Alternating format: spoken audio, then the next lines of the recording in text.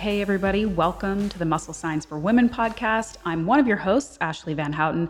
This is one of my more rare episodes these days where we have an outside guest. Rachel is off probably, devising some new horrible way to do split squats, so she's not here. And today I am so fortunate and so excited to be speaking with the awesome Dr. Bill Schindler. He is the author of the book Eat Like a Human, which is really an incredible book. I highly recommend you go get it. It's incredibly informative, some really amazing recipes, but also he tells some great stories. Bill is an internationally known archaeologist. So yeah, like Indiana Jones, cool guy styles. He is a primitive technologist and chef. He founded and directs the Eastern Shore Food Lab with a mission to preserve and revive ancestral dietary approaches to create a nourishing, ethical, and sustainable food system. He's an adjunct professor of archaeology at the University College Dublin, and he was a co-star of the National Geographic Channel series The Great Human Race, which is a crazy reality show that I asked him about. But basically, he's just doing incredible work in the world of kind of healthy ancestral eating, but also not just kind of talking about it and writing books about it, but he has this lab, he has this space where he lives, where he is teaching people how to do this stuff, these ancient sort of techniques that are losing their way in modern society. People aren't really teaching this stuff anymore, and he's really going out of his way to learn it for himself and teach it to others. So we talk about things like his nonprofit, his food lab, the one food that humans are actually perfectly designed to eat. And we dive into how people are actually kind of bad at eating everything. And we've really had to use our ingenuity and our evolution to be able to eat all the things that we eat. We dive into his journey from youth being sort of having a disordered attitude about eating, and his athletic career and how that impacted his feelings about food. We talk about the survival reality show and some of the crazy stuff he ate.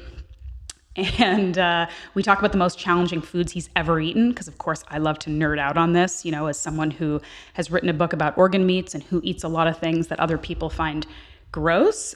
Bill has one-upped me in almost every way and has eaten some of the wildest foods on the planet. So we get to talk about that. And of course, we talk about his work teaching others about the benefits of ancestral forms of food preparation, most notably fermentation. So we really dive deep into fermentation and how you can kind of ferment like everything, foods that I had not previously thought could be fermented, and why that's important. He talks about his food trips to places like Sardinia and Ireland and beyond, and the things that he's learned there. We talk about the really gross but effective ways that other animals digest their food and why we aren't good at it.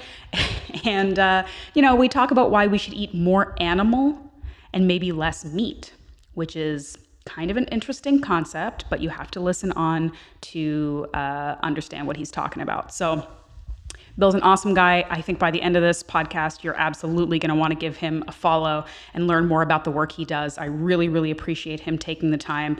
And without further ado, I hope you enjoy this chat with Dr. Bill Schindler.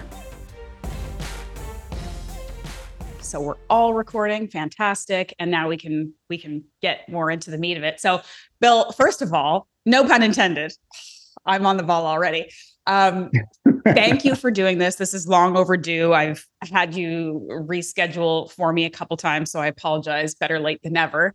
But I'm really, really excited to chat with you and talk about your book and talk about all the adventures you've been on recently. So I kind of almost don't know where to start, but maybe you could start by telling our listeners about your most recent food-related travels. Because that would be pretty sure. Cool. Yeah. Well, first off, not only thank you for having me, I'm just as thrilled to be here.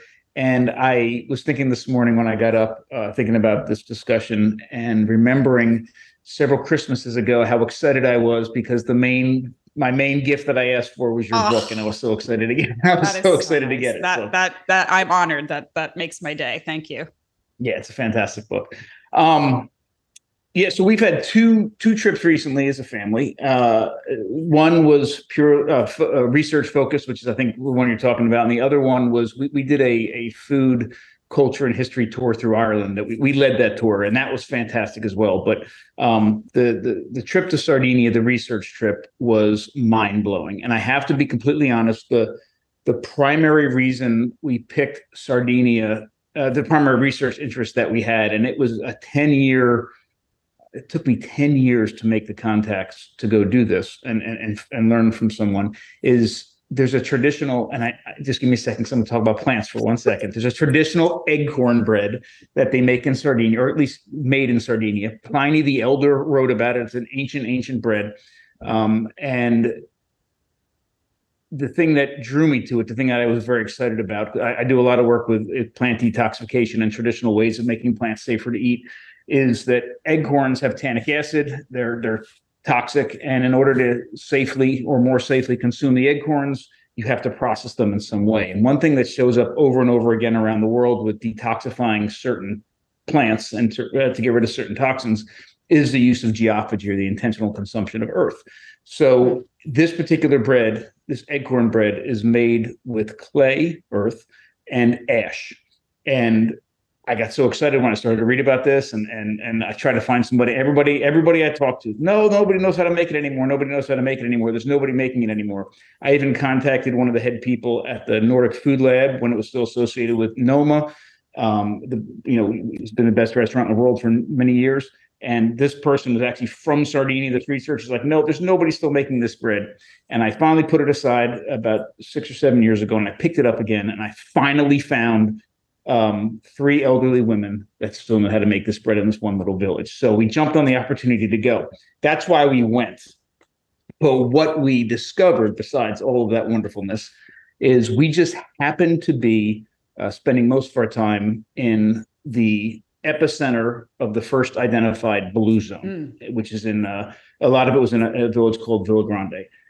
And we had made contact with a food historian and author that lived in this area. And I said, listen, there's so many things that I want to learn.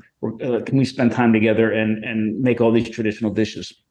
And we did. And one of the things that I found, which shouldn't be a huge surprise to the people that are listening to you already, because they're already tuned into this, is that we spent a lot of time with traditional families eating traditional food, and we ate almost no vegetables whatsoever.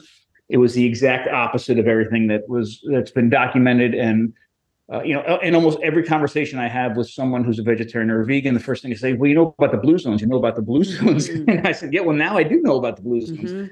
And I don't know how deep you want to dive, but I can tell you about a couple experiences where not only were we eating a lot of meat, but a lot of animal, which I think is the most important part. Yeah. Well, we might jump around all over the place because there's so many things we could talk about, but yeah. I made a note specifically. So your book, Eat Like a Human. I mean, first of all, there was so much in here that resonated with me, and the messages that I feel strongly about, and the book that I wrote. And I really like that I feel like one of the focuses of this book and a lot of the work that you do is asking people to just think about their food maybe in a different way than they have previously, and maybe in a more mindful way, maybe in a deeper way than just like what's good to eat, what's appropriate to eat, what's going to make me look a certain way. There's so many more layers to how we think about how to eat. And yeah. I think that's really, really important. But one of the interesting things in your book, one of the many interesting things in the meat chapter,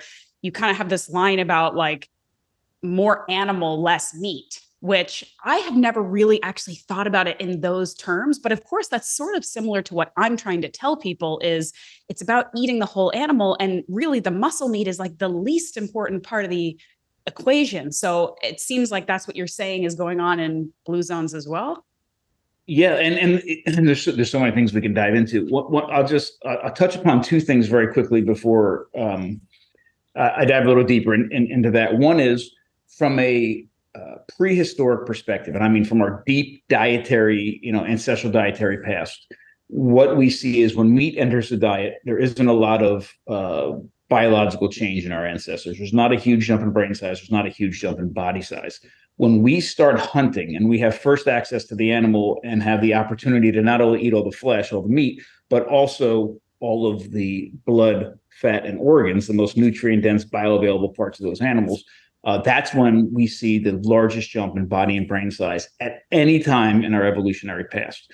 Now, that didn't push us to do that. It actually just supported that body and brain growth. That, you know, at least as far as I'm concerned, it literally fueled us becoming humans. And this is the difference between, just to stop you there, the difference between like being a scavenger, picking at the leftovers versus having the skill or the tools or the ability to hunt so that we get access to the whole animal, right? That's the distinction you're making. 100%. Yeah, okay. And if you watch, and it still happens today on the savannah, if you watch an apex predator take down its prey, it doesn't take down its prey and just sit there and gnaw on the shoulder. I don't care what like Nat Geo, Discovery Channel things you've watched, because the other part's gorier. What they do is, because that's what they show, when an apex predator takes down its prey, the first thing it does is rip it open and dive in and gorge themselves on the most nutrient dense bioavailable parts of that animal, the blood, the fat, and the organs. Then they go off and they sleep.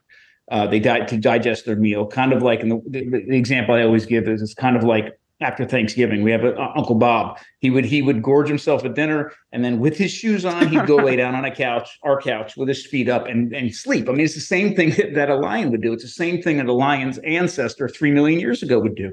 And so what they do is they actually leave these huge carcasses covered in meat on the savannah. And there's a moment of kind of relative safety for scavengers to run in and get that meat, buzzards, hyenas, that sort of thing.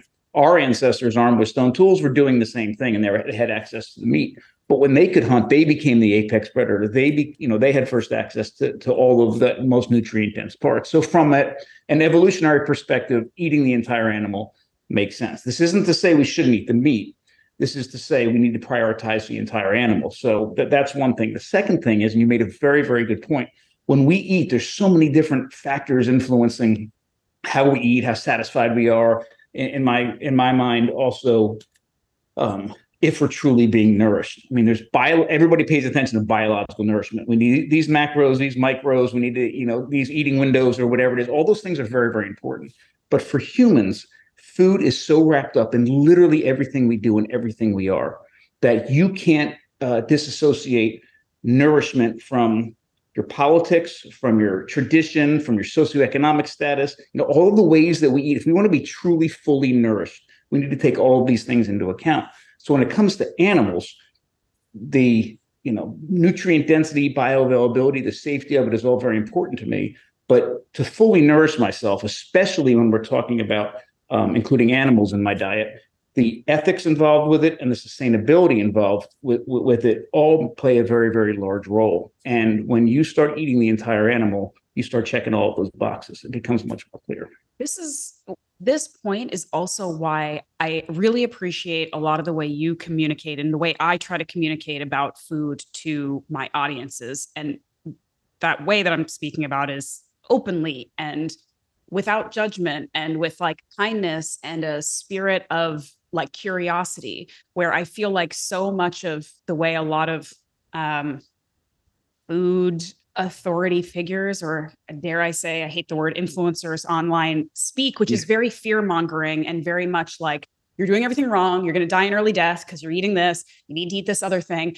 And to your point, it's more than just making a choice, a better choice or a less good choice. There are politics involved. There are socioeconomic factors involved. There are cultural factors involved. And that's why people take how they eat so personally, and why we could be so defensive when we're told something, or why we can, maybe disagree with scientific facts that are given to us because it doesn't align with maybe things that we were taught, or, so I think it's really important, like you said, to really take all these factors into account when we're trying to maybe educate or teach people. It's not so simple to just write down, this food is bad, this food is good. If you make this choice, you're wrong. If you make this choice, you're right. And I think that there's too much of that black and white kind of thinking, especially online, which is how so many of us communicate and deal these days.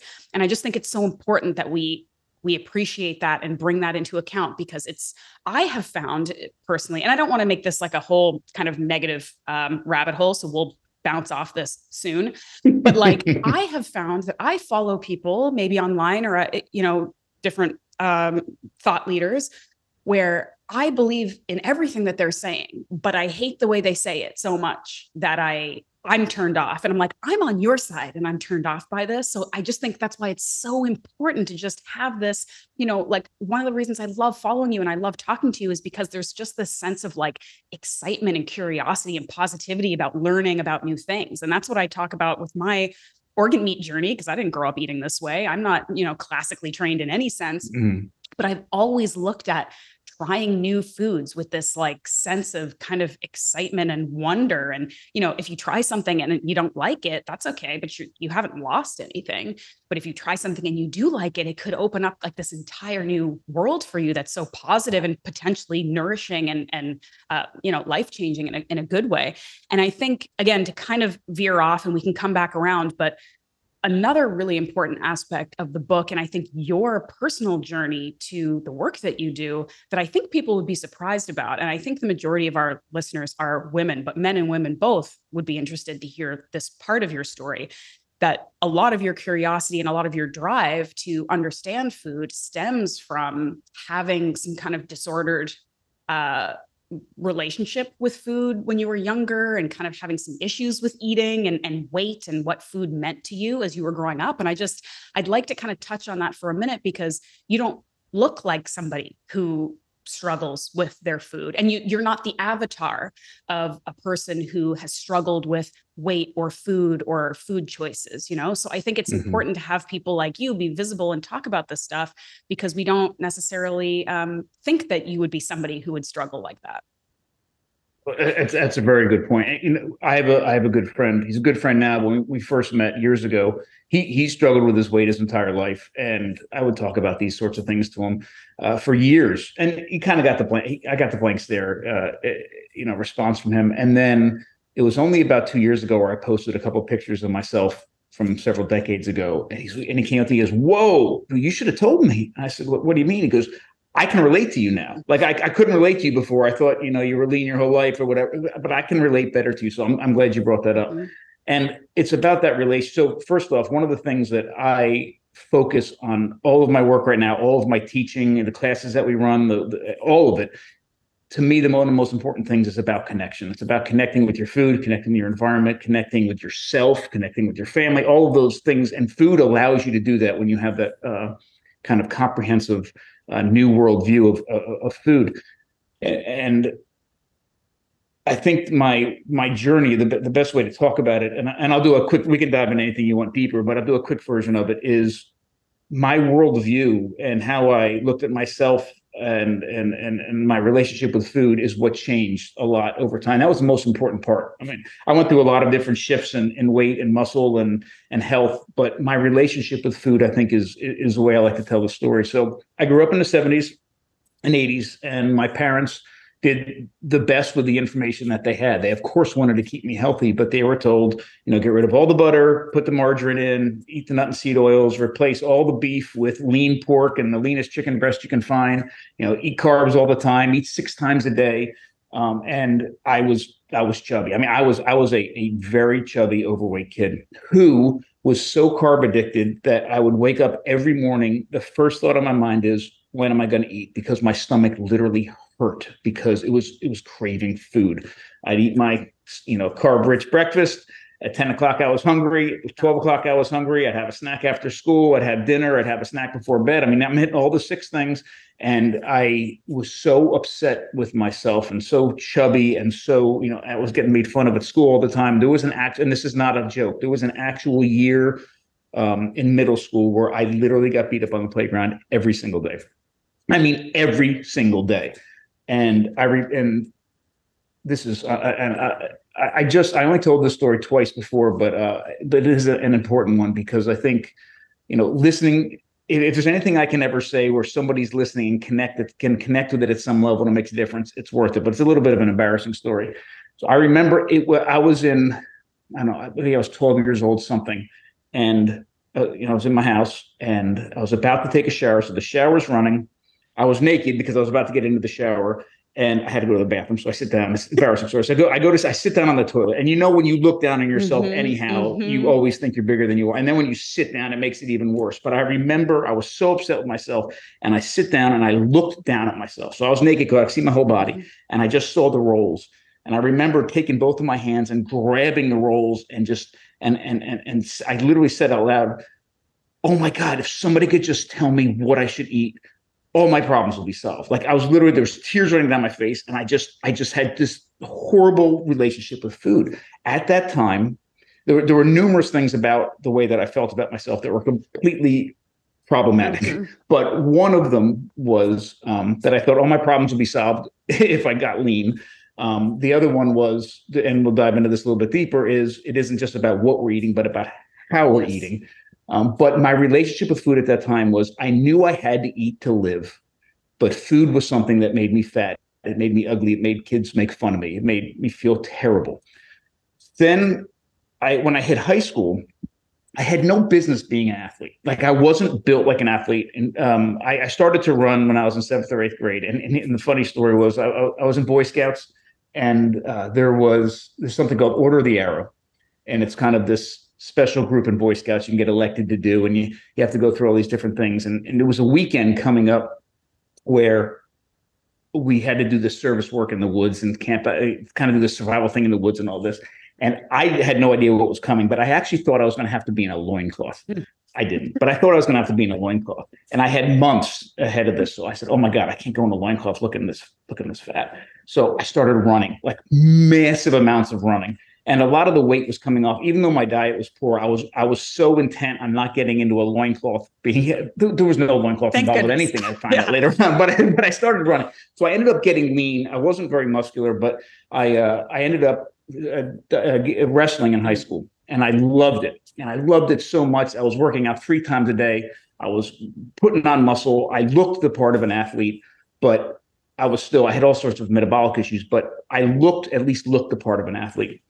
And my relationship went from, being, thinking food made me ugly to I'm scared of food now because I had to make weight every week for wrestling, right? And food now is something that was preventing me from possibly competing.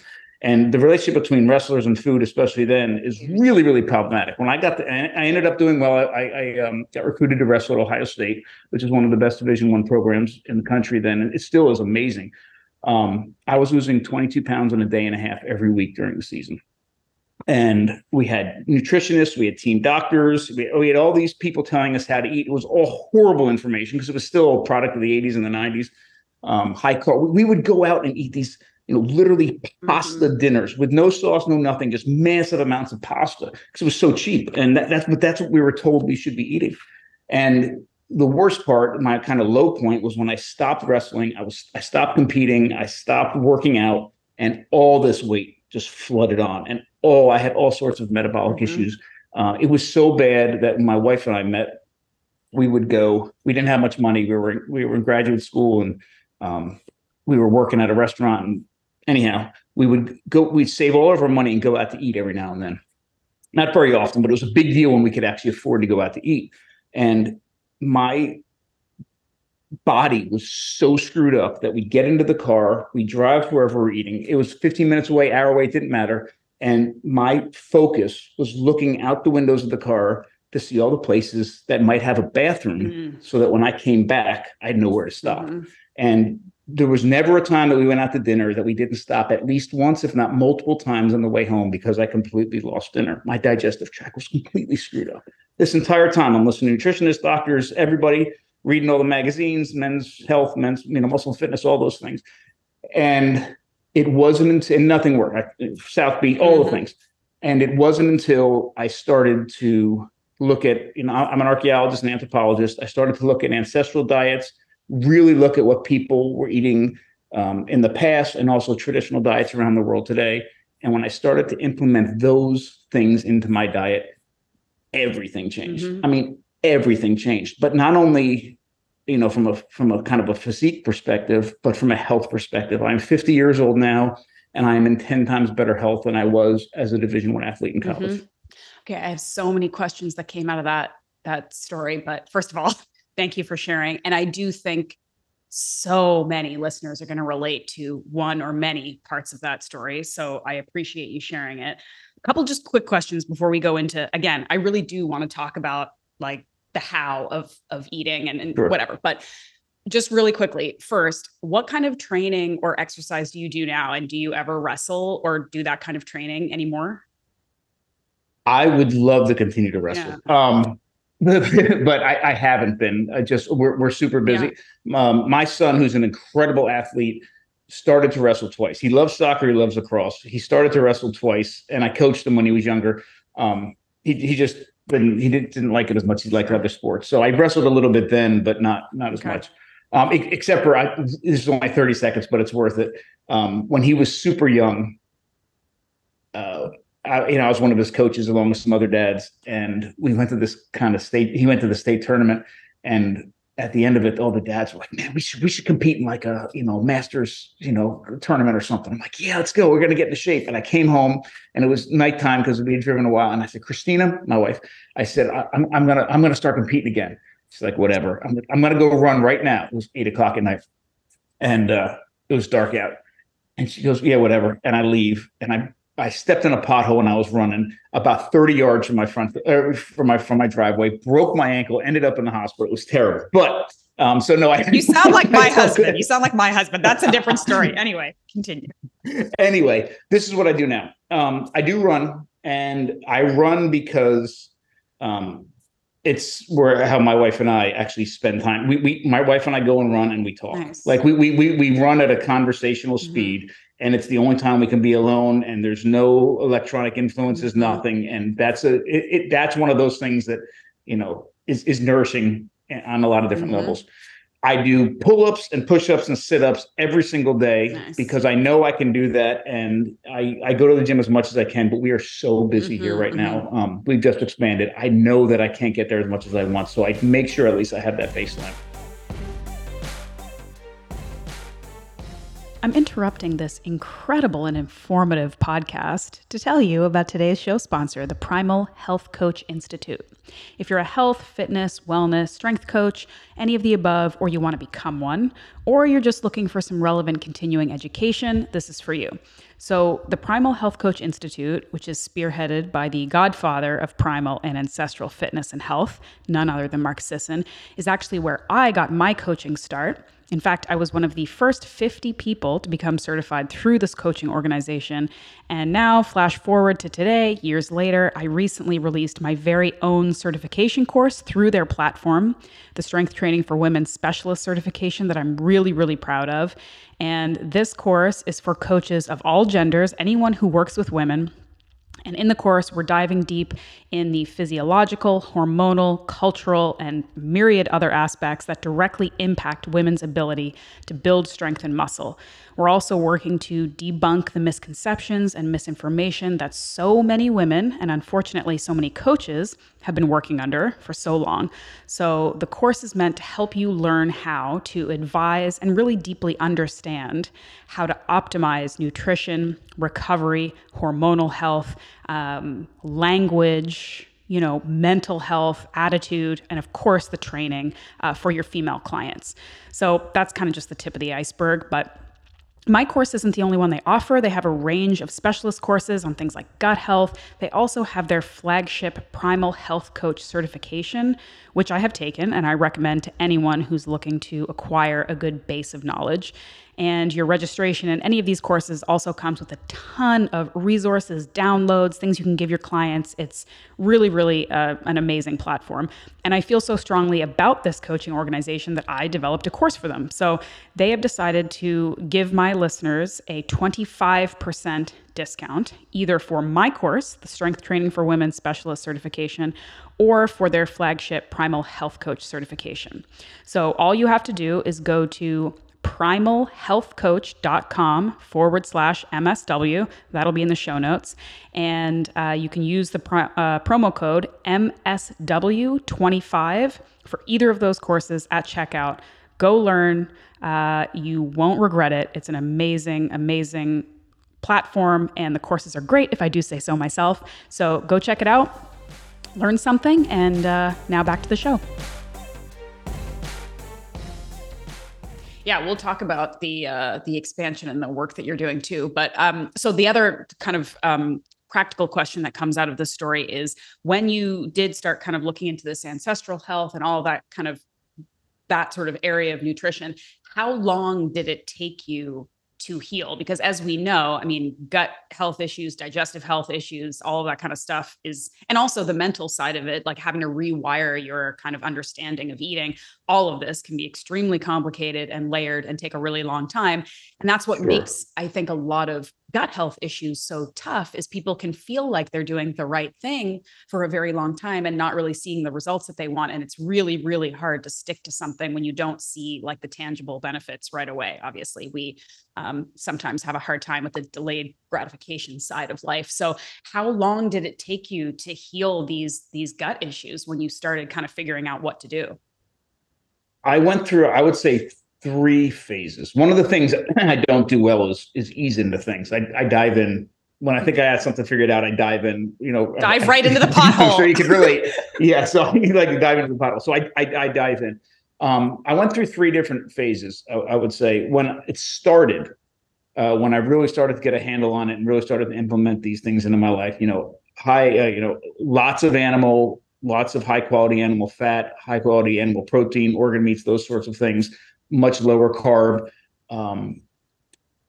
I saw some immediate changes. I mean, the weight literally started to pour off, probably mostly because I was on such a low carb diet. But my body shape started to change very, very quickly, which helped me, stick to it and have that understanding. Yeah, maybe I'm on the right thing. And the nice thing is, I wasn't hungry. I was satiated. The food I was eating, I was actually, for the first time in my life, I had lost weight numerous times in the past, but I never lost weight while feeling good. I always lost weight, and I was putting myself on such a restrictive diet that I was always hungry. I always felt like hell. Here, I was actually losing weight. My body was changing, and I felt satiated. I felt good, So that started fairly quickly. The gut health took longer. And I would say until I really had a handle on really good gut health, it was probably, I would say, probably 2 years or 3 years until I really felt like, wow, I have guts like I did now, when I was a kid. So that helped. But, and here's a really important thing. About 6 years ago, I was still suffering with these pains that I was undiagnosed. I had something that the hospital told me was gout, which wasn't. They never tested me for uric acid, but I had this thing on my foot. I had neck pain. I had issues with my corneas, light sensitivity, just overall achy joints, that sort of thing, creaking up and down when I walked up and down the stairs. And I kept going to the doctors, and they're like, nothing's wrong with you. Well, something's wrong. Something's wrong. And 6 years ago, I had a several-minute conversation with my now good friend, Sally Norton, who wrote a great book called Toxic Superfoods. And she turned me on to the world of oxalates. And that was the last thing that I had to get out of my diet. And when I took oxalates out of my diet, everything else that I was suffering from literally went away. Amazing. Do you find now that, do you feel like there are any echoes of that sensitivity? Or if, for example, and I don't think you would, but if you decided to go off the rails for a couple of days and eat just processed garbage, would you, do you have sort of a predisposition? Could you slide back, or do you think your gut is healed enough? Because this is one of the elements that I think is important. Again, we, in this black and white nutrition world that we sometimes are dealing with, it's sort of like, now that you know what's healthy and what's right, you can never veer. You can never treat yourself. You can never enjoy something that's maybe less optimal. And I think that we should hopefully be striving for, the most resilient bodies possible, which means taking care of ourselves and eating well. But it also means that maybe sometimes you have a piece of birthday cake, or maybe sometimes you have a couple glasses of wine, and those are always calculated decisions that you make, but you don't want to fall apart the moment that maybe you veer off a little bit, right? So how do you feel about that kind of balance? And do you feel like you've hit a place of healing where you can do that safely? I can, and part of it is biological and part of it's mental. And let me hit the mental piece first, real quick. I am that person who, if I eat an Oreo, like literally you have to hide the bag because I will finish the entire bag. It's oh my God, everything went to hell, the day's ruined, and I'm going to eat the whole bag. And actually, another great friend of mine who I absolutely adore, Mindy Peltz. I don't know if you know Mindy Peltz. Dr. Mindy Peltz, she's the awesome. name is familiar, but I don't think I know her. She just came out with she's written several books, but her most recent one is Fast Like a Girl. She's great. And it's focused on perimenopausal women fasting and that sort of thing. But anyhow, she said to me once, don't think of it as a cheat day, think of it as a cheat meal. Like if you're going to cheat, if you feel like you've cheated, make it, you've cheated for this meal. The entire day isn't gone. It's one small segment of your day, and you don't have to wait till like this magic thing that happens at midnight when your clock resets to start eating good again. And that's one thing. And the other thing she said is maybe you should rethink this idea of cheating. She likes to use the word feast. It's a feast meal.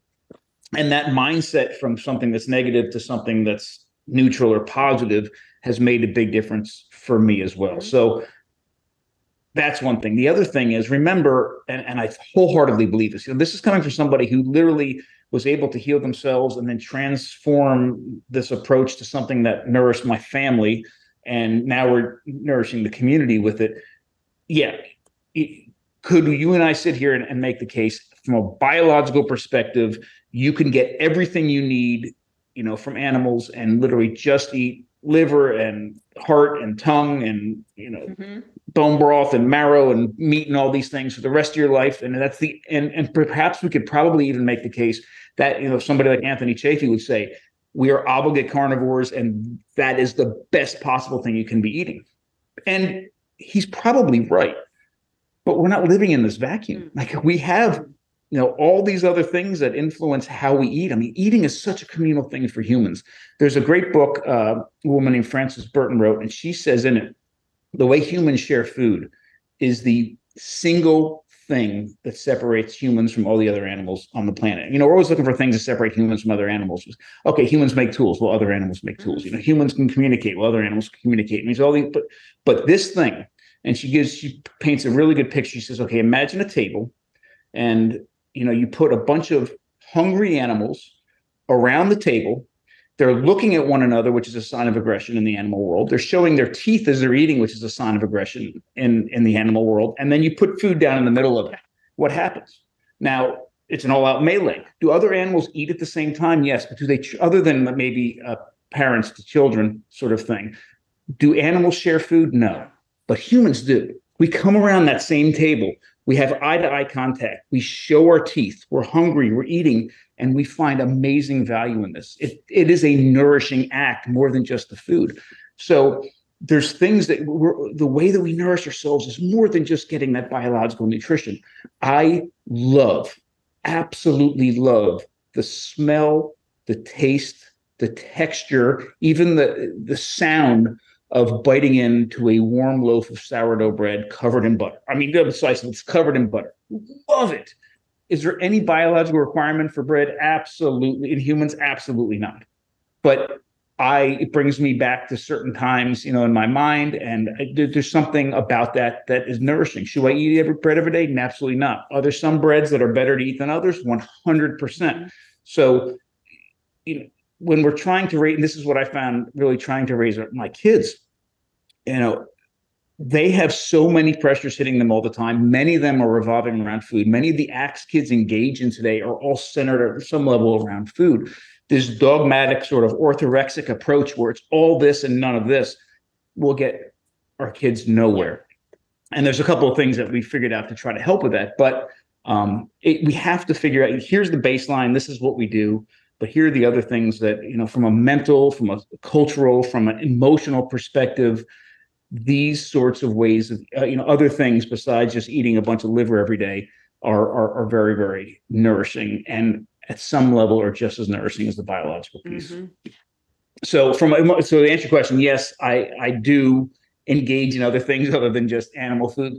I do have a list of requirements for what it goes through, but the other part is the birthday cake, which was, my entire last chapter of the book was about this, because I realized When I started to get my health back and I was diving down this rabbit hole and I was very, very strict from it, literally at an orthorexic perspective. Because remember, I spent my entire life with this incredibly unhealthy relationship with food. And now all of a sudden, and pain and discomfort and poor self-body image. Now I'm finally getting the life that I want. I'm doing everything I can. I literally wouldn't eat my own kid's birthday cake, not even a bite. And some of those, and I'm so embarrassed to say this, some of those cakes were baked by my older daughter for my younger daughter's birthday. So my one daughter made it. It was my younger daughter's birthday, and here I am watching everybody else eat like I'm some kind of martyr that I'm getting.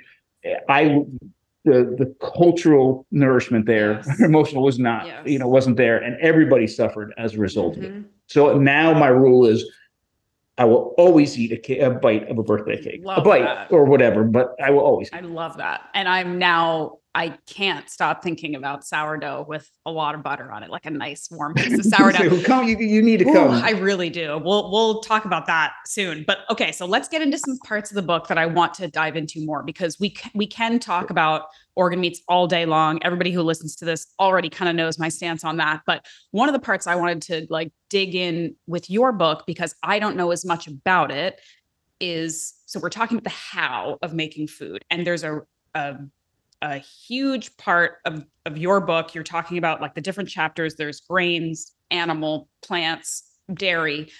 The undercurrent is fermentation. And, anybody who's listening to this knows about fermented foods probably on some level. And they think about sauerkraut maybe, and maybe they think about sourdough because, again, in the pandemic, all of us became sourdough bread makers. I actually didn't, because I was late. Well, I was writing cookbooks instead. And I didn't get to it, but I did eat a lot of sourdough. But, they think about, there's a couple different things they think about with fermentation. And we kind of generally know fermented foods tend to be pretty healthy.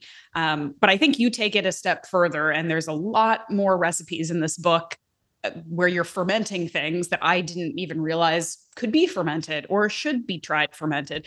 Can you talk a little bit about why that is such an important method of making foods? Why is fermentation so good? So there's a couple of points. One is, I've done a lot of work looking at ancestral diets, but also traditional diets around the world today. And I have never found a traditional food way at any time in the world, in any place in the world, that doesn't have fermentation literally at its core. Okay. The other thing about fermentation that's important to understand is that it's actually, food is rotting, but we're controlling it. Mm-hmm. We're controlling that rot for a certain purpose. Now, humans, we have an incredibly inefficient digestive tract. And in order to eat most of the foods that we eat, we need help, some kind of technological help. Sometimes that means cooking. Sometimes that means grinding it up. Quite often it means a combination of chemical and physical changes like fermentation that help make food safer and help make the nutrients more readily available to our body. So this is what fermentation can provide. One is it starts to chemically and physically break down that food, which means it's going to be easier for our bodies to digest that food and get the nutrients in the state they need to be, to get them where they need to be in our bodies. So there's that benefit. The other benefit is there's a lot of different kinds of fermentation. But if you think about a pH scale with 7 at the middle, which is water, right, which is neutral, and as you go down on that pH scale and the numbers get smaller, things become more acidic. And as it gets higher, it becomes more basic or alkaline. 7, even though that's water, is an actually very dangerous place to be for pathogens. All sorts of good and bad bacterias and other microorganisms can live in that zone. That's why you never want to go swimming in a pond in August somewhere, because it's probably filled with all kinds of flesh-eating bacteria. But as you ferment, and there's most ferments that we're familiar with today are acid ferments. So as you ferment and the microorganisms and bacteria are eating things like sugars and carbohydrates, they can produce lactic acid and the pH goes down, so it becomes more acidic. There are some, especially with meat, alkaline ferments where it actually goes in the other direction. But in each case, no matter, when you're getting away from that neutral zone, you get into a very, very safe place where pathogenic microorganisms can't survive. And like, for example, when we make sauerkraut here, other fermented vegetables, by law, I have to get down to about 4.2, a pH of 4.2, because we know that down there, the bad things that can be taking place aren't going to live. And then I can go ahead and sell you my sauerkraut and we know it's safe because I'm at that state. So there's a margin of safety that's created by the fermentation. It also is completely alive, so it's full of probiotics, which we know. And depending on the ferment, what you're fermenting, it could be full of probiotics, and the food for the probiotics, the prebiotics itself, it enhances flavor, it enhances aroma, it enhances texture. So it's a more pleasant thing to eat than the raw ingredient itself in many cases. It also, especially because of that, for several reasons, but one is the change in pH. It is storable for a much longer period of time. So there's all these wonderful benefits to fermentation. What people may not realize is almost every food that we truly, really, really enjoy, even today in the modern world, the traditional version of it was fermented. So obviously things like sauerkraut and pickles and all that are fermented.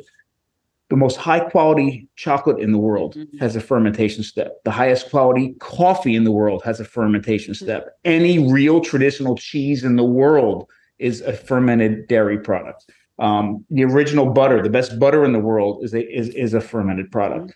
As you know, there's a whole lot of different kind of charcuterie and salumi that is fermented. So a real piece of salami is raw meat that's been fermented, right? So fermentation is at the core of literally just about everything, even foods. If you ate the real versions of them today that we enjoy, it's at its core. There's wonderful things, and we can ferment literally just about anything. I'm sorry, one last thing. Fermentation also has the ability to detoxify. So especially certain kinds of plants, it's not for all plants and not for all toxins, but there are some toxins that when you ferment the plant itself, you either reduce or eliminate the toxins in that plant. Yeah, that brings up another point. I made a note of this when I was reading the book, because again, you definitely did the job you wanted in writing this book in terms of making people think about food differently, because there were a couple points where I was like, okay, I literally have never thought about it this way. And one of these moments that I had was eating plants and how most plants have sort of toxic defense systems built in that we have to override, or in some cases we just ignore. And that's why a lot of us have problems, right? Because we think that eating mostly vegetables is good and we're not maybe preparing them properly. But I always kind of had this maybe misconception or just a difference in looking at it, in thinking like humans are actually incredibly, I think we are adaptable creatures. Obviously, we've made it this far, for better or worse. We're not always doing the best things to be adaptable, but we are surviving under some crazy circumstances. And, our ancestors were scavengers, similar to vultures and hyenas and goats that can eat anything. Like I always thought of humans as like, we're like trash compactors, right? For better or worse, we can eat anything. But the reality is we kind of can, but to our detriment, and it's making us very unhealthy.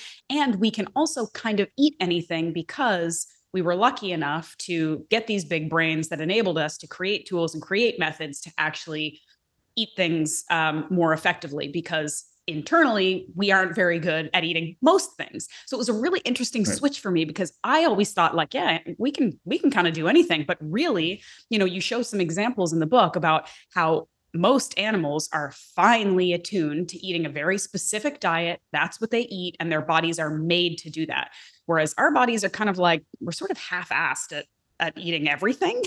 And so we have to get really good at almost pre-digesting in some ways and preparing things so that we're better able to deal with it, right? But it was just a really interesting kind of shift that I had. And, you're talking about another point of this that was interesting to me that I think people may not have thought of.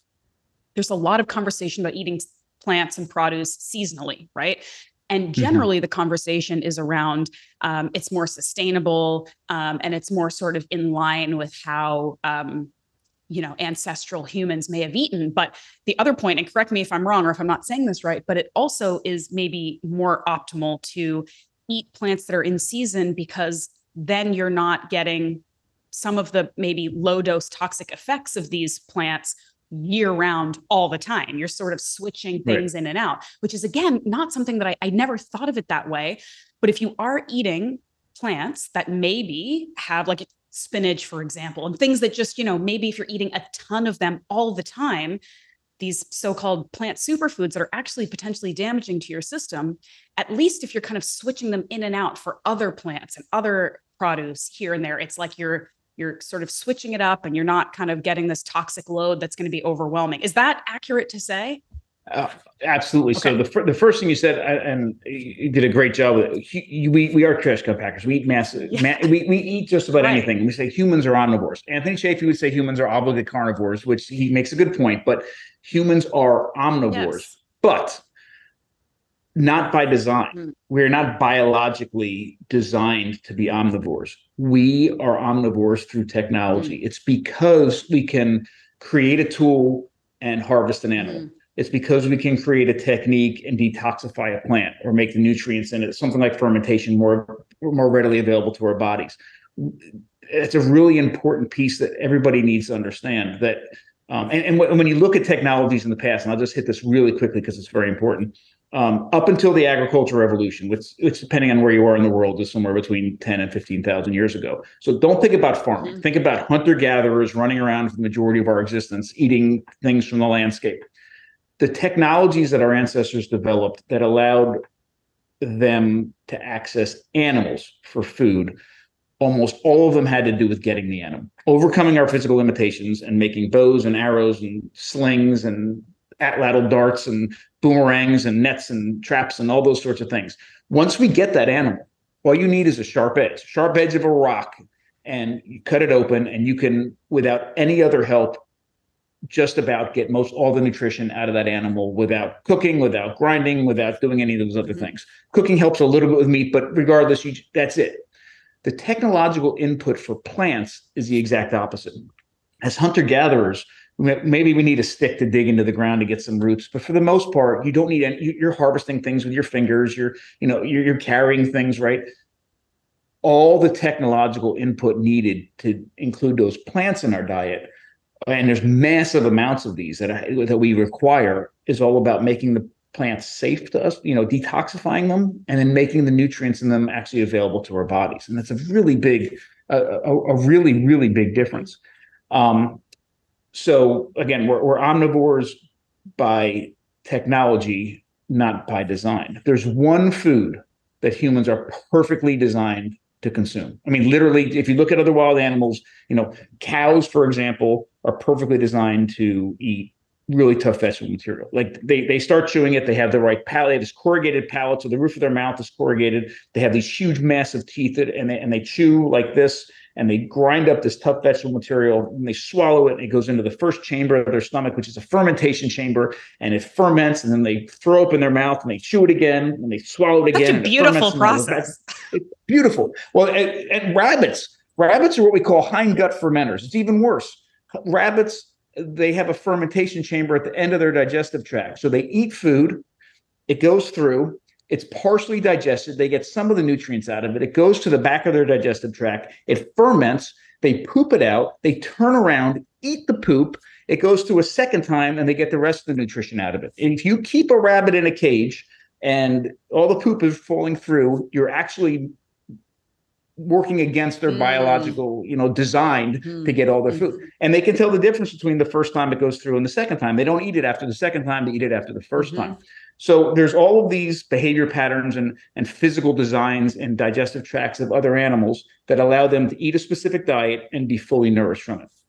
Humans are different. Because we've had technological input for literally 3.5 million years, and we've been augmenting what we physically have that allows us to get food and get the nutrition out of that food. We built bodies and we built these brains on the back of all that technology. And if you ripped all that technology away, we would literally starve to death. We need that technology to transform the materials around us. We started to out-eat our digestive tracts millions of years ago. The one food, however, that we are perfectly designed to consume is dairy. Raw dairy from our mothers when we're infants. That's it. We're a mammal, and that's exactly. Now, when we start to get weaned, just like all other mammals, we lose the ability to safely and efficiently do that. We can overcome that through technology. Fermentation is a great example. But that's the one food we're designed to eat. So if anybody listening is trying to answer the question what they should be eating by looking at it and saying, okay, what am I designed to eat? And you're going to figure out what you're going to eat based upon the answers to that question. It's doomed for failure because we're not designed to eat almost everything. And I know this is going to sound controversial. We're not even designed to eat meat because we actually need technology to get that meat. Yeah. But do we do a great job on it? Absolutely. Have we included meat in our diet for millions, animals in our diet for millions of years? Absolutely. In fact, I truly believe that it's because we started to include animals in our diets that we were able to get that massive amount of nutrition in such a bioavailable way that our bodies and our brains could grow with that nutritional support behind it. We are literally humans biologically and culturally today because of the ways we included animals in our diet for 2 million years. And so that's why the better question and what you're posing here is how to eat food, not what food to eat. Because to your point, we kind of aren't good at eating anything unless we prepare it in the best way. And then we could, so it's like, how do you eat the foods we have available to us, not what foods to eat? Yeah. Okay. Right. And it's a combination. And you just mentioned it. And I'm sorry, I forgot about the spinach and the time of year, because I know I went on a tangent. This is you're right. Eating seasonally ticks a lot of boxes. So I know it's one of those: eating seasonally, eating locally, organic, all is kind of a buzzword right now, and they're all important at some level for sure. But one of the other things seasonality does, it is a natural limiting mechanism in our diets. And it was always there in the past, right? You didn't have grocery stores in the past. You didn't have freezers in the past. So if you were eating something like spinach isn't wild, but let's use spinach for an example. I don't eat any spinach. I will never eat spinach the rest of my life just because I have such an oxalate issue. But is there something inherently wrong with eating spinach? No. If you eat spinach the 2 weeks out of the year that it actually grows in your area, I don't mean growing because it's in a greenhouse and they're pumping in all sorts of heat and all that. I mean literally the amount of time that plant grows in your area. If you ate it, then would you get a little more oxalates in your diet for 2-3 weeks or whatever? Sure. And then you won't have them for the rest of the year. You don't have them for a couple months to eat another plant.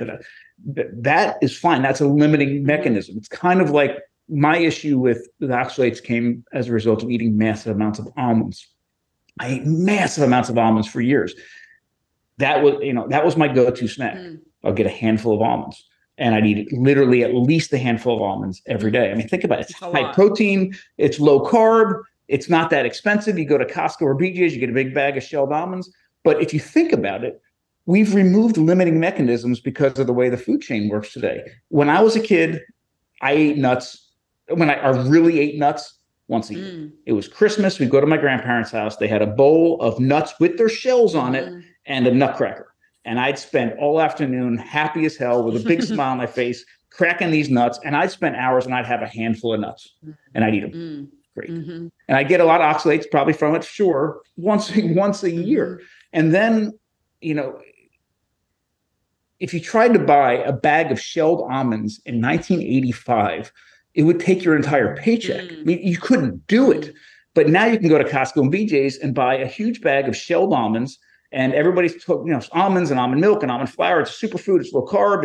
It's gluten free. If it's flour, and we're eating massive amounts of these things. We don't have the limiting mechanism of seasonality or having to harvest them or having to get most people know nuts have shells, but nuts also have a hull on the outside. So you have to not only find them and gather them, get the hull off the outside, usually dry them or roast them or something, then crack the shell off it, and then go ahead and eat the nuts. That's a completely different thing. So we're getting rid of these limiting mechanisms. And one of the, even cost is not there anymore. And one of the downsides is, we're eating massive quantities of something that has the potential to harm us over time. So with Modern Stone Age Kitchen, that's where you recently expanded, right? Was it a physical space expansion? Oh, both. Okay. Yeah. So one of the so my life was so transformed by the way that I started to approach food. I was very fulfilled and with the way that I used that approach to nourish my family. That we actually opened a restaurant on the back of that book. It's called the Modern Stone Age Kitchen. And there's several things that we do here and several things that we don't and will never do here. So we are very animal focused, and we do all in-house butchering, completely nose to tail. When I say we literally are using every single part of the animal. We support local farmers. We don't use any industrial nut and seed oils. We only use animal fats. The only plant-based fats that we use olive oil and avocado oil in cold things like dressings and the like. We do use some coconut oil. So that's the only nut oil we use, but it's a completely different beast. And again, mostly in cold things. Any grains that we have go through some sort of a process to make them safer and more nourishing. So any wheat is full sourdough. Any seeds, nuts, or legumes are soaked or sprouted. Sometimes a combination of all these things. We just started doing some gluten-free, and just because there's not gluten in it doesn't mean those flours don't have issues. So all of those go through a full 100% wild, long fermentation sourdough process as well. We choose low oxalate options. We don't use any refined sugars. We only use muscovado sugar, which is completely unrefined. It's literally pressed cane juice. It's evaporated, honey and maple syrup, and a couple other things. But so we are focused on that how. I mean, what is important to us, but that how. How can we take foods that people and families eat every day and make them as absolutely as nourishing as possible? And so we have that restaurant. We just expanded. We have into a building behind us. The goal there, and you're going to be excited about this. We got to get you down. Eventually, that'll be our marketplace. So people come in and eat with us, and we have things to take away as well. So we make everything from scratch. There's no two ingredients put together outside of our walls. We make all of our cheese. We make all of our meats. We make all of it. So people come and get fermented butter. They get yogurt from us. They get cheeses from us. All those things. So that we have sort of a market aspect, but we're going to increase that, and it'll be a full deli and artisan butcher shop as well. So you can go in there, and so we're in the midst of that expansion. And upstairs, where I'm coming to you from, is our nonprofit. We have a nonprofit that called the Eastern Shore Food Lab, which is where we do all of our research through and all of our outreach and all of our teaching. We have a big teaching kitchen up here, and we teach classes on everything from home butchering to sourdough bread to cheese making. Amazing. For the dairy stuff, do you use raw milk, I'm assuming? Yeah, because this is what I'm going to say. It's like illegal most places, right? Still?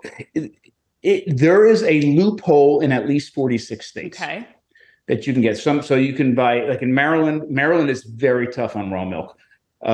You can get it in Maryland as pet milk. Yes, this is what we did we used to go to a farmer's market and ask for raw milk for our dog that we do not have, and that's how we would get our raw milk. Because no one's checking out. So we can't. Actually, I have a call today with the head of the state for dairy because you can if you have the right infrastructure, you can bring raw milk in to a facility, but you have to then pasteurize it. Or again, you need a specific infrastructure. You can make a raw milk cheese as long as it's aged for a certain amount of time.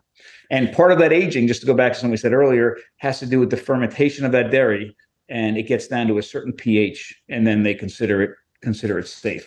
But here's the thing: we've been obviously drinking milk from our mothers, raw milk from our mothers, our entire existence.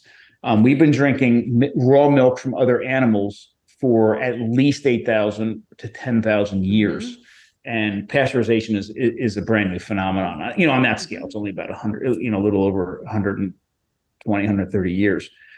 It's insane. And one of the problems. So here's a very quick. I'll do a quick version. I know I keep diving on these rabbit holes. I love it. You got me so excited. I love it. This is what happens when we drink milk from our mothers, right? Again, we are mammals. We are perfectly designed to do this. So what I'm going to describe to you is what happens with all mammals. I don't care if it's a whale or a rat or a horse or a human. So several things are very important. One is the milk that's coming out of our mothers is at body temperature, and it's teeming with live bacteria. So when we start drinking from our mothers, this milk is coming into us already in the process of fermenting, right? Amazing bacteria designed through evolutionary processes to operate at body temperature best, right? And it's coming. And then we as infant humans and infant mammals in general produce a whole lot of things like enzymes that help us digest that milk really, really well. So one of the enzymes is something called lipase, which breaks down the lipids or the fats. One is lactase, which breaks down lactose or the sugar in milk. We also have a protease enzyme that denatures the proteins a little bit. For some mammals, it's something called chymosin. Humans, it's a little bit different, but it works the same way. And what happens is, when you're an infant and all you're doing is drinking milk and just taking in liquids pass through our digestive tracts way too fast for them to break down, fully into its components to get absorbed, by our intestines, and it passes way too quickly through our intestinal tract for all the nutrients to get absorbed properly. So what nature's figured out, and this is with mammals in general, is if we can denature the proteins, we can slow it down, right, and turn it into a kind of a semi-solid substance. It sits in our stomachs longer. It ferments. It chemically and physically can get worked on by the stomach. Then it goes into our intestines and it sits there a little bit longer, and those nutrients can get absorbed through our intestinal walls. So this is all very important. This is how we efficiently and safely digest milk as infant humans. When we start to get wean, and it isn't just humans, it's animals and mammals in general, we suppress or lose the ability to produce all those enzymes, and we no longer can safely and efficiently digest that milk. Lactose intolerance is not a weird thing. Lactose intolerance is actually the norm.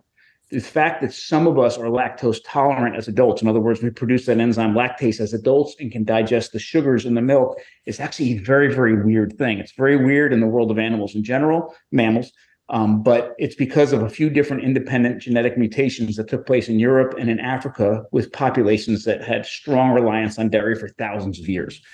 60% of adult humans around the world today are lactose intolerant. It's rarer to be lactose tolerant than it is to be lactose intolerant. So you take all that information, you say, wow. And if you look at some of the vegan arguments about milk, so you're not designed to eat milk as humans, so why would you even consider doing it? But again, if we can replicate that process, that digestive process that we had when we were infants, then we can safely and efficiently digest milk. I mean, if you want to talk about technological inputs and things we're designed or not designed to eat, 3 kidney beans, raw kidney beans, will land you in the hospital. More than that, you can get very, very sick from red kidney beans. Very, very sick. But if you take those kidney beans and you soak them overnight and then you cook them the next day, you've detoxified them to the point that you can more safely consume them. If I gave you a handful of raw wheat berries that you would end up making bread out of, but you down those, at best they'd pass right through you, but there's nutrient robbing things in there. There's phytates, there's lectins, there's all sorts of nasty things, and you could get very, very sick from that. This is what I mean by we need to do things to our food, right, before we consume it. So if we take that same approach, and it's not, what can I eat?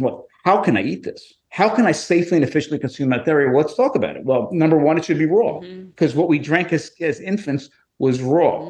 Number two, it should be fermented. That we had that fermentation step in our digestive tracts. And third, you don't need this necessarily, but if you introduce that enzyme that coagulated the milk, you can make a whole bunch of things like cheese. That's called rennet in the cheese making world. That very same enzyme, it actually comes usually from calf stomachs. It's the same enzyme that works the same way. So when you're actually making traditional cheese or making yogurt or making kefir, you're actually replicating the biological process that your body just naturally went through when you were drinking from your mother. It's a completely different food. And I'll give you a really quick example of one of the things that happens. The food for the bacteria for the fermentation is actually the lactose. So if you ferment it properly, the lactose is greatly reduced, or in many cases completely gone at the end of the fermentation process. So if you're lactose intolerant, it's not an issue with traditional long fermented dairy. We ferment our yogurt for 24 hours. There's no lactose in it whatsoever. It's all been eaten up by the bacteria as a result of that process. Completely different food. Now, here's the problem. And this is, raw, I'm a huge, huge advocate of raw dairy, but I'm a stronger advocate of raw fermented dairy. We can't make, we make a lot of cheese here. We can't make cheese from most of the milk in the grocery store. because of the way it was pasteurized, the harshness of that pasteurization, the proteins are too screwed up. I can't get a curd to set. I literally just can't make cheese from it. So to me, even if you're not going to ferment the dairy, if you're consuming something that just doesn't even have the ability to go through that process, that natural biological process that you engaged in when you were an infant, then there's something wrong. So, ultra pasteurized or highly pasteurized dairy, even worse, homogenized dairy, is something that we have absolutely no business drinking. It's a completely different food than the kind of milk that you and I are talking about. High quality raw dairy is fantastic. High quality raw fermented dairy is even better. Mm-hmm.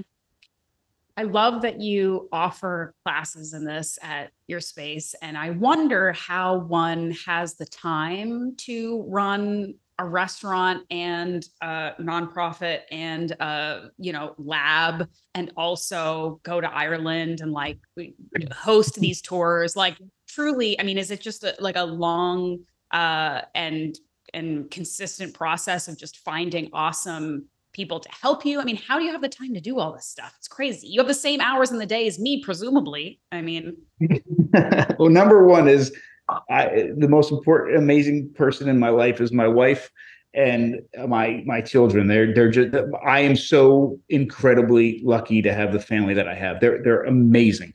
And this is part of it is a family operation. So it's not like we're away from everybody by coming to work. Right. My wife and I work together every day. The kids are here all the time. They're actually, my oldest daughter's at college right now, but the other two will be here working today. So it helps that we're all here together. So it's not a separate thing. But part of the reason that happens is because this is our life. Right. I mean, we are doing what we love and loving what we do. It really, and we're truly passionate about it. So work isn't like work.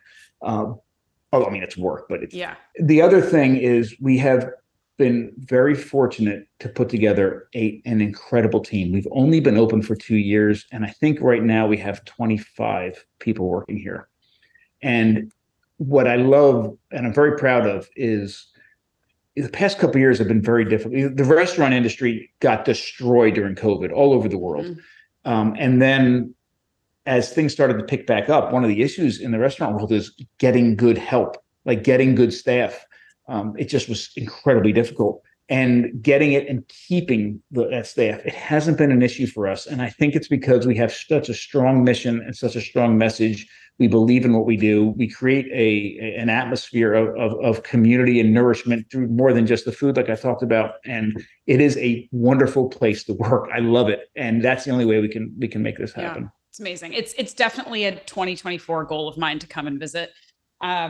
Okay, so I have some kind of just fun questions right now because I want to be cognizant of your time, and we could be here all day talking, and we'll do it again because we have to. But you've eaten a lot of stuff, okay? And again, like, one of the reasons I love watching your stuff and listening to you is because you have, I feel like, the same sense of childlike excitement when you get to try something new and unique and interesting that isn't very commonplace.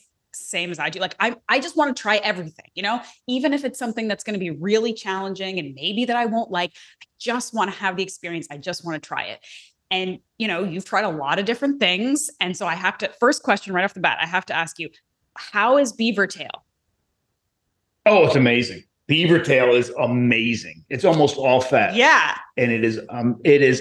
And this was part of your reality show experience, right? And so this was just cooked over a fire, eaten raw. How did you do this?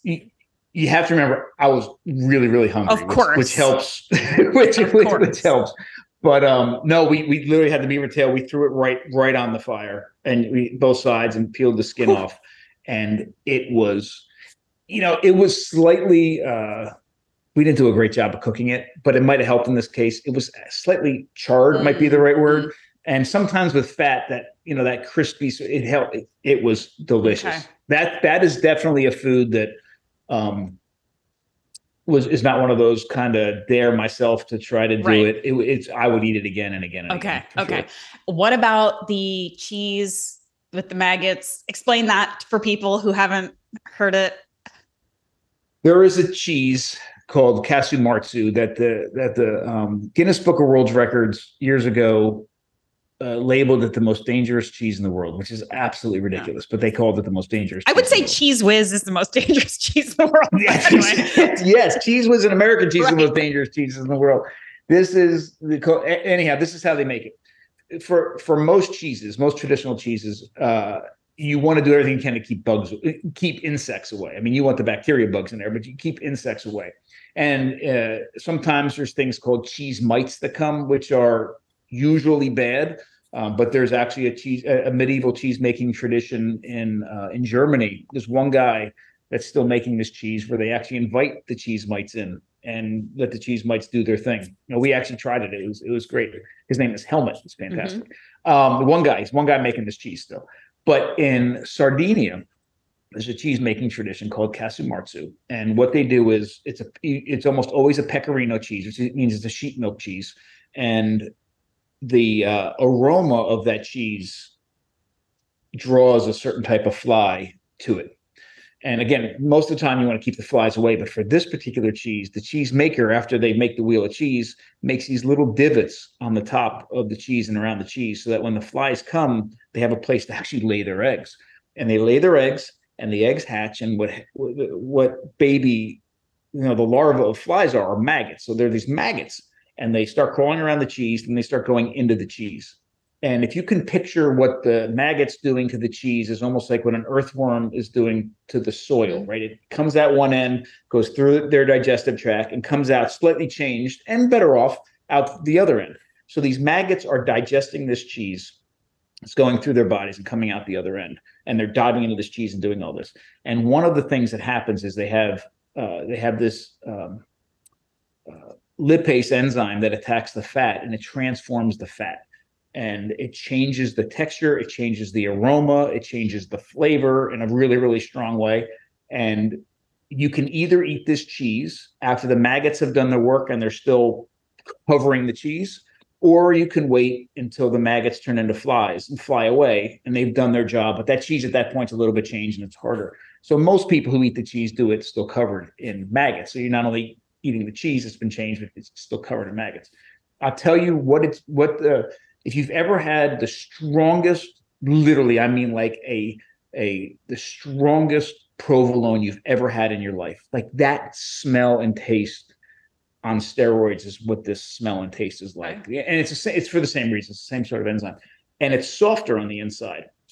When you make like brie and camembert and you have that soft on the inside, it's because of a reaction with the microorganisms the microorganisms are actually digesting the cheese curd and making it soft and changing the flavor and changing the aroma. This is the same sort of thing, but the actual maggots are doing it. So I had it once. My entire family didn't realize we were about to have it, but we had it once, and it turns out one of my relatives in Campania made it, and we didn't know what was happening, and we had a little bite and bugs were crawling on the kids' skin, and they were like kind of freaked out, but they all tried it. But my wife and I we were in Sardinia this time, actually made it a point to sit down, and we made a little video of it and try this cheese. And it is strong. It is illegal. If you are caught selling this cheese, it's like a 60,000 euro fine. You are not allowed to bring it into the US. I mean, it is a highly regulated cheese, but it's ridiculous because and this is one other kind of side note, it's kind of fun, is one of the reasons most people eat it still covered in maggots is because the presence of live maggots indicate that the cheese is still good. If something's gone bad with the cheese, then you're going to see a whole bunch of dead maggots. But if the maggots are still crawling around, it's one of these indicators that says, "Oh, well, this cheese is still good, so you can eat it." And there's nothing dangerous about it when it's made properly, and it is quite the experience. But maybe eat it in very small amounts due to the strength. Oh yeah, I mean, I think to be honest, you can't eat a lot. Yeah, it's strong. Okay. All right. Here's another one that I have to ask about because I'm just trying to think of the most challenging and provocative foods of all time. Have you ever tried, speaking of fermenting, it's a dish in Iceland. It's fermented shark. Do you know about this? Yes, absolutely. Have you tried it? I've had it numerous times. I went to the place they make it. Okay, you have to tell me about this because I have been to Iceland once. It was before I knew about it, so I didn't get to try it. And I like to think of myself as open-minded. In theory, I feel like I would try it. but I have watched, I don't know, I'm pretty sure Anthony Bourdain tried it and like could barely get it down. Like it's something that is so challenging for people that I'm like a little intimidated by it. So what was the experience? All right. The experience was awesome because I actually went to Iceland to do this cheese making class. I was a student in the class, but I had one day off. And the only thing I wanted to do was go to the Snæfellsnes Peninsula where there's a family still making the fermented shark. So I drove myself out and I went to the little museum there. It was great and saw it. Let me just give you the quick rundown of why they do it, because just like anything else, that cultural historic piece of it was part of the experience. It's just very, very quickly. The Greenlandic shark is one of, if not the largest shark in the world. And hundreds of years ago, when people were still killing whales to get the blubber to make lamp oil, the liver of the Greenlandic shark is huge and it has a lot of fat, a lot of oil in it. And they would kill these sharks to get the liver and press out the oil. And because it burned so much cleaner than whale blubber, whale oil did. But the rest of the shark is toxic. You can't eat it. So they would kill these massively huge animals to just pull the liver out to get the fat out of the liver to fuel lamps. And this went on for hundreds of years and throw the rest of it away. Well, about 400 years ago, that was about 600, about 400 years ago, they found out that if you fermented the flesh, it would detoxify it. And it was safe for human consumption. So they were still doing the thing with the livers, but then they would ferment the flesh, and then they would eat it. And it became a very, part of embedded in their culture. It was a cultural dish. Then obviously for lots of reasons, they weren't killing these sharks for any reason. And it's illegal to kill them. I don't know if it's illegal, but nobody goes fishing for them anymore. But turns out it's a bycatch of, I think, the cod industry. But there's a big fishing industry where a lot of times, unfortunately, these sharks get caught in nets and die in the process. So the family that makes these fermented shark now is actually taking, the bycatch of another fishing industry and turning it into food, culturally significant food for Iceland. And this is what they literally just take it and bury it in the ground. They just bury it in the ground. It ferments, and then it already has enough salt. You don't even have to add any salt. It's already salty enough that you just bury it. Then you take it and you hang it in these big sheds and let the air go through, and it dries out, and then it'll store for a very, very, very long time. One of the problems is that sharks don't pee; they excrete urine through their flesh. Right. So there's one of the aromas. Not only is it this funky fermented aroma, but it's really strong ammonia because of that. The smell will make you want to vomit. But I know smell and taste are like so connected. But once you get it past your nose, it's actually not bad at all. I have served it. I brought it back. I've probably given it to 30 or 40 different people, and there were about 5 of them that just couldn't do it. But everybody else was like, oh, it's not that bad. And again, why eat it if it's just not that bad? Well, there's a lot of cultural significance to it, but it is sort of, it's interesting. Right. I mean, it's an experience to try it. So if you get it, if all you do is, there's a lot of flights that have a layover in Reykjavik. Yes. If you just have a layover, they sell it in the airport.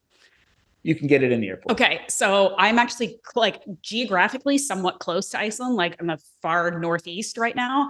And I want to believe that I could do it. And I'm so excited and interested in trying, because it's not always about the most delicious thing. It's about the experience. And it's about learning about what this thing is and why it's significant. I'm so fascinated, and I'm not surprised that you tried it at all. We do have to wrap this up, but is there any food that you tried? First of all, is there any food that you wouldn't try? And is there anything that you tried that you were like, cultural significance, great, whatever, but like never again in my life would I do this?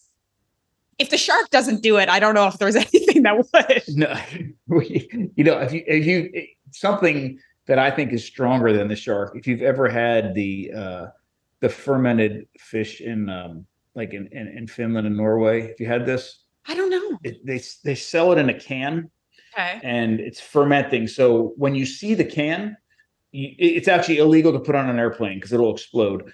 It's illegal to bring into the country, but it actually swollen, like the exact opposite of what you would Yeah. do. If you saw a can that's swollen, you got to leave it alone. Yeah. But this is actually fermenting, so there's a purpose to it.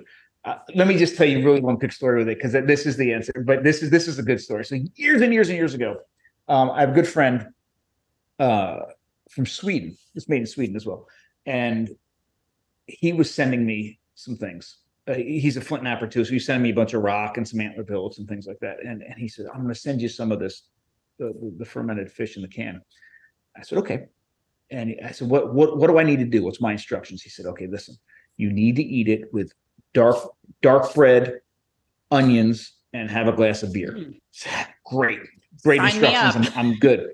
So I went to this primitive technology event, and I brought it with me. And I mean, the primitive technology event that I went to, it was like the burliest of hardcore outdoor men and women. They bang on rocks, they do survival stuff. So I brought this, and we all gathered around a picnic table one night, and I put it on the table. I had dark bread, I had onions, I had plenty of beer. Everything was ready. Everybody's excited. Somebody's holding a lantern, and I have this swollen can in front of me, and there's a lot of anticipation. And what I like to say is, what happened the moment that I put the can opener on it is embedded in my mind as strongly as when I got married, when I had my kids. I mean, it was that I literally punctured this can with a can opener, and a fountain of rotten fish juice sprayed everybody. People were running around, got in people's eyes. It was horrible. And I finally opened it, and it's bubbling. And out of there must have been 40 people around. Me and one other person were the only people that actually tried it. And same thing, the smell was horrible. The taste wasn't that bad. And then I called the guy. I said, what are you doing? Like it's sprayed everywhere. And he's laughing. He goes, "Oh, I forgot to tell you the most important part." I said, "What?" He says, "You're supposed to open it in a bucket of water." Oh, So that was sprayed everywhere. see, these are the times that you wish there's a camera on you, right? Like, it was something. But no, there's nothing I wouldn't eat again. There's some things I derive much more pleasure from than others. But my bucket list food to try is a witchetty grub in Australia. That's okay. That's these are like the big fat ones. And this, you heat them up, you cook them a little, and I understand, they're soft, and I don't do soft insects. So I do great with crunchy things, but soft insects not so good. So I think mentally I got to get over that. But they say the flavor is of like buttered popcorn. Yeah. So I'm looking forward to that. I'm a fan of insects too, and that's actually one of the areas where I started my like adventurous eating journey when I was like in my early 20s. And same as you, I'm like, crunchy stuff, I got it. Like grasshoppers, crickets, ants, give it all to me. And I find it interesting that there is kind of like another sort of subsection of, I feel like I'm like throwing the ancestral health world under the bus today in this chat, but it's just things I'm observing, that there's kind of this like anti-insect sort of conversation happening where I guess there's this narrative that, I don't know, the government or somebody is trying to like push insects as the next protein source instead of beef or whatever. And I don't know how much validity there is to that. All I know is that, again, it is a cultural thing. There are millions and millions of people on the planet that eat insects, varying types and preparations, and that they can be incredibly healthful foods, and that it is sort of almost in some instances sort of an ignorance, the same way that the reaction that people have to me sometimes talking about organ meats is that's extreme and that's disgusting and how could you? And these are the same people eating chicken breasts all day, every day. So it's like which is extreme and weird. It's extreme and weird. And it's also a little bit hypocritical. If you'll eat one part of the animal, but you think it's barbaric to eat another part. And, I've always thought insects were really, really interesting. There's sort of a bit of a different, maybe barrier to entry and intimidation factor of like learning how to even source them and access them and cook them properly. But I have a beautiful book, and I can't remember the author, but I think it's like a Fiden book, and it's just called like Eating Insects. And it's one of the most gorgeous books. Do you know about this one? I'll send you a picture. Yeah, it came out of Noma. Yeah. It came out of that. Yeah.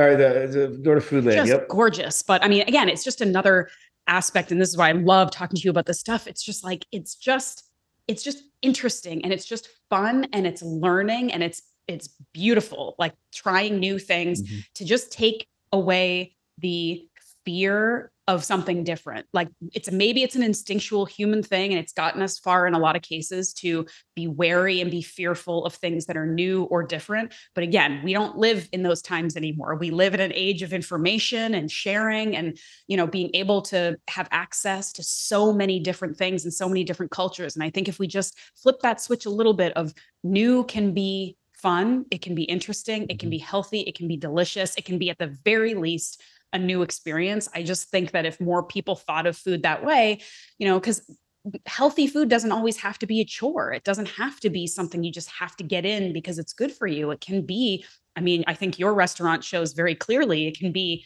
incredibly delicious food that makes people really happy, as well as contributes to their health. So anyway, pro insects over here. I would eat Perfectly so. I would eat a grub with you. Okay. One day All right. one day we'll do it. Bill, I'm gonna let you get on with your busy day here, but I so appreciate you coming on and chatting. And I really would love to do it again, because I think there's a lot of other rabbit holes we could go down. But for anybody who wants to maybe connect or learn more, what's the best way that they can sort of connect with you or just learn more about what you're doing? Awesome. There's a couple ways. So anything on the more academic research side, teaching side, research side, you can find out information about what we're doing at eatlikeahuman.com. Mm-hmm. So there's information about our classes, and there's a blog we put out every week and that sort of thing.